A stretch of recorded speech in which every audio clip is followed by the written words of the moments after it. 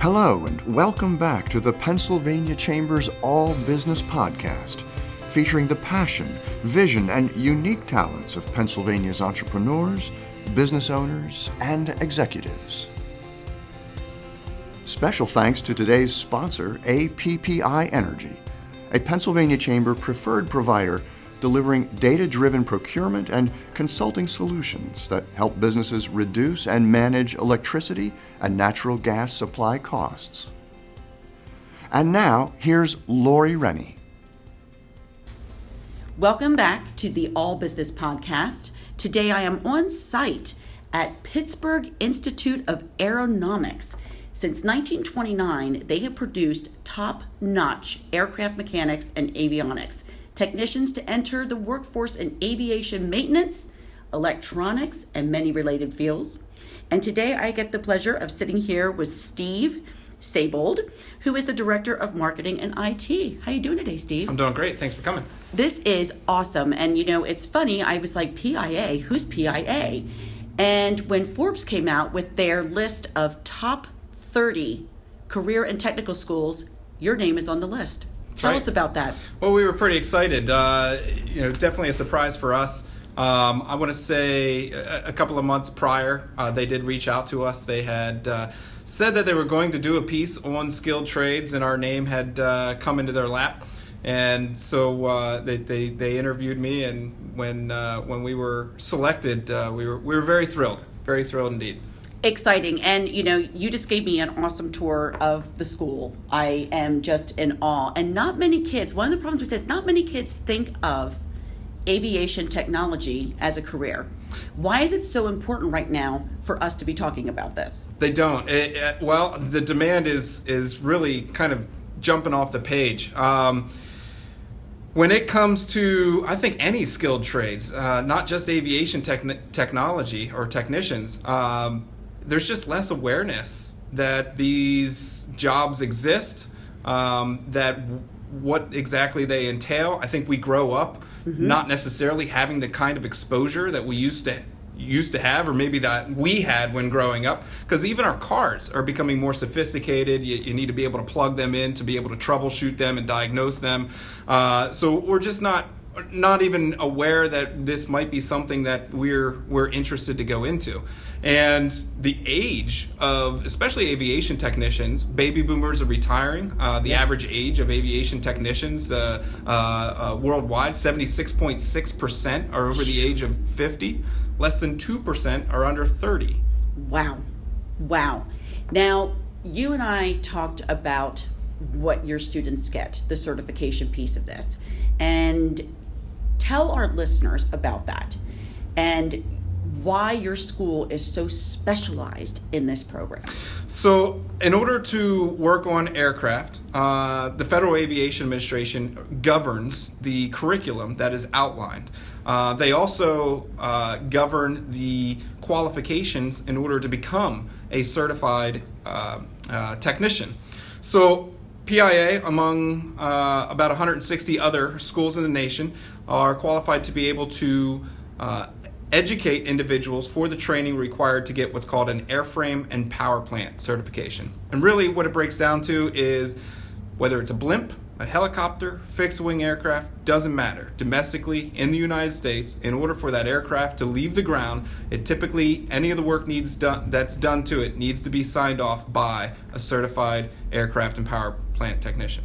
But a lot of people don't even realize that they exist. I mean, When you go to the airport, you see the ticketing agents, you see luggage, individuals loading the aircraft with luggage, you see, pretty much every other occupation, but you don't see and there's a reason for that. We don't like to see them, right? We don't want. That's right. The companies want to make sure they're not seen. But your placement statistics are amazing. Talk a little bit about that. So, I mean, the skills that are taught for an aviation technician, or for the education to become a certified aviation technician, are very, very rounded. Individuals learn a little bit about welding. They learn about hydraulics and pneumatics. They learn to work with sheet metal and advanced composite materials like carbon fiber and Kevlar. They learn to work with jet engines and turbine engines alike. They learn to work with even wood and cloth, and they learn a lot about electrical components. Yeah. Aircraft today are all fly-by-wire. So you have a lot of older aircraft out there, a lot of newer aircraft, so they're learning a very mixed technology the whole way through the board, which is very enticing for both aviation and non-aviation employers alike.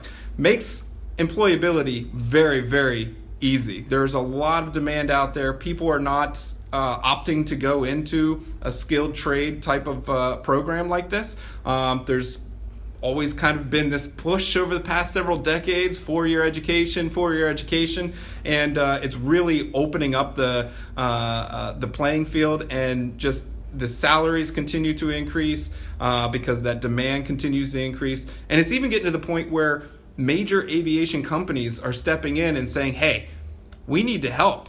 Yeah. We need to help get that message across. Delta being one of the first of the major aviation companies to really step in and say, we need to help the schools tell the community about the demand that's out there. Right. And we also want to help the schools increase the quality of the education that they're getting at these schools, because we can. And we should be doing this. We should have been doing this. And now that we're seeing the impending demand future, we're going to do this. It is amazing, too, the companies that come to you for workers, for graduates. So talk a little bit about that, because you were rattling off some names. I'm like, wow, they're a member of ours. They're a member of ours. So even today as a perfect example, while we're meeting and taking a look around, we have General Atomics. They're based out of Palmdale, California. They're here doing a presentation to all of our upcoming graduates to talk about their organization and what it's like to work for their organization and the needs that they have to work on these unmanned aerial vehicles, these drones that do like border patrols and things like that. There's a lot of different opportunities. You have your cargo is a huge part of aviation, freight and cargo. UPS, FedEx, these are huge worldwide organizations that need their aircraft to be able to fly in order to maintain their schedules. You have your major aircraft carriers. You have private aviation. Individuals, I think there's a registered about 139,000 private aircraft registered in the United States. Individuals that just own their own planes. All of these have to be maintained. You have your military subcontracting companies like General Atomics, Lockheed Martin, Northrop Grumman, companies like that. So there's a lot of diverse aviation companies. And then last week we had U.S. Steel here. Yeah. U.S. Steel is in need of over 100 over 100 maintenance and electrical technicians for their Mon Valley Works facilities outside of the Pittsburgh area, or inside the Pittsburgh area. The skills that are obtained are very transferable. You can always go as an aviation technician, work on cars. You can work on elevators. You can work on wind turbines. All those technologies are very similar. You can work in industrial machinery, electromechanical machinery type of industries. So there's a lot of different avenues to be able to go into, and there's not enough people that are going into them. So it's really opening the door. Absolutely. And the median salary, I mean, I'm looking here, aviation maintenance technician, $56,000 for how long is that course? 21 months? So the course is 21 months here in Pittsburgh. We have campuses at other locations that are a little bit shorter. So the total tuition is just over $37,000. And the median for BLS for an aviation technician is now $60,270. It's actually increased from this past year. That's amazing. And it's a STEM job. Talk about that. It is, and we're always trying to help raise the awareness on STEM, and more specifically the forgotten T, as I like to call it. There's a lot of post-secondary and secondary education facilities out there really promoting STEM. STEM's really the big talk in a lot of states, but we still see a lot of that talk being revolving around mathematics, engineering, and of course the sciences, and not as much around the T as maybe we would prefer, because really the skilled trades, it's a different animal, it's a different entity. We have individuals that come here that went through an engineering program before. They have bachelor's degrees in aeronautical engineering, but they've never actually touched an aircraft during that 4 years of education. Wow. It's an entirely different type of training of education. And so some people don't realize what their focus is. We have a lot of students that went for engineering, and then realized, I don't know that I'm necessarily this want the classroom book work everyday type of thing. I really want to get my hands involved. I really want to start working on these components, and they transfer. They're working on real planes. I mean, the planes that you have out there are amazing. I was awed to see these huge aircraft and helicopters and the engines and the lighting and everything else that they do here. I mean, it is hands-on. You're in the aircraft. Yep. Yeah, amazing. It really is. Being, we're a nonprofit 501c3 has certainly been advantageous in being able to acquire some very nice aircraft. We recently got a Learjet from government surplus, and a lot of those engines that you saw out there, TF-34s, they're off of A-10 Warhogs. Wow. Wow. Donated. And your instructors are so impressive because, I just met Randy, and he worked on Air Force 2. He did. So for an instructor to be able to go up to your kids and be like, yeah, I worked on Air Force 2, and we have other instructors that, have said, hey, I went through PIA and, I worked on Taylor Swift's plane. I mean, how cool is that? And it's amazing to see the students going through here and their eyes opening up at this opportunity. Right. Yeah. And you have 4 campuses. And it's, student-wise, you don't have to have ever worked on anything before. Yeah. There's some students have never even changed their oil. That's fine. Really, the type of student that really thrives, somebody that's a problem solver. There's a lot of troubleshooting. Mm-hmm. That's really what employers are looking for. Yep. Employers are looking for people that not just know how to follow a procedure, but be able to find the root cause of the problem. And we talk about, you and I were having a conversation about the Mike Rowe Work Ethic Scholarship, which the Chamber is, so happy to be involved with. And you, here at this school, actually talk about work ethic. We do. So in order to even acquire and be eligible to test for their federal certification, there's an attendance requirement that goes along with the academics. And the FAA states you have to complete a minimum of 1,900 hours of trade course education, Part 147 education, in order to obtain an airframe, to be eligible to test for an airframe and power plant certification. So we take attendance. All of our campuses take attendance. If they miss time, they have to make time up. Wow. And it's one of the first things employers come in and ask in an interview, how was your attendance? Because think about it, if you're 19, 20 years old, you're a recent graduate, you don't have a lot of prior experience, they get to see how responsible or how reliable you most likely will be for them because you were responsible and reliable when going to school. Isn't that funny? Like our whole life we thought, perfect attendance award, no one's going to pay attention to that. And here you're saying, no, these employers, I want the kids with the perfect attendance award. Oh yeah, their philosophy is you could be the smartest person in class, but if you're not going to show up to work, wow, that's money. So to wrap it up, tell us what the biggest message that you have for students and parents.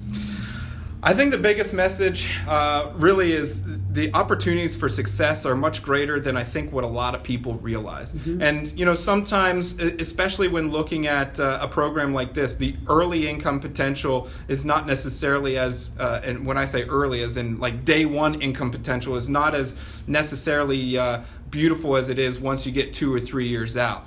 Because really, when you first start in the aviation industry, especially, you're kind of in an apprenticeship or like a journeymanship role. You're not even signing off on things, and so you might. And I say this callously. You might only be starting out at $37,000 an hour for your first a year, a year. And that's definitely a nice number to start out with. At 19, 20 years old. But it really starts to increase as individuals get the additional training in the field that they'll be obtaining, and they start working and get that experience under their belt. And the opportunities really are tremendous for a short program, and because people just don't think about it. They're not exposed to it. And I think the biggest advice that I could give, it doesn't hurt to check it out. Not just this, but any skilled trade. If you think that it could be something that you might be interested in, regardless of what the pressures around you are swaying, it really can be valuable to just at least take some time and learn more about it. Because all around, the opportunities continue to grow. Is it necessarily always the prettiest job? No, maybe not. But is it going to provide you and your family with job security going forward? Absolutely. Absolutely. Absolutely. And individuals are more than welcome to visit our website, pi.edu, which really explains, I think, all of the different facets. And we really we're advocates for career training, skilled training, regardless of who they are.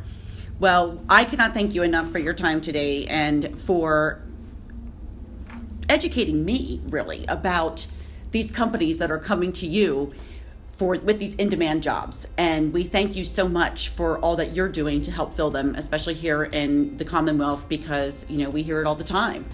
And you're helping to close that skills gap. And we thank you so much, Steve. It's been a great day here in West Mifflin, Pennsylvania, on the outer skirts of Pittsburgh. And again, if you want to learn more about the Pittsburgh Institute of Aeronautics, you can visit them at pia.edu. Thanks so much, and we'll talk to you next time. You've been listening to the All Business Podcast from the Pennsylvania Chamber. Thanks for joining us, and be sure to check out more about us and our members on our website at pachamber.org. We'll see you next time. This program is produced by the Pennsylvania Chamber in Harrisburg, Pennsylvania, USA. Copyright 2017.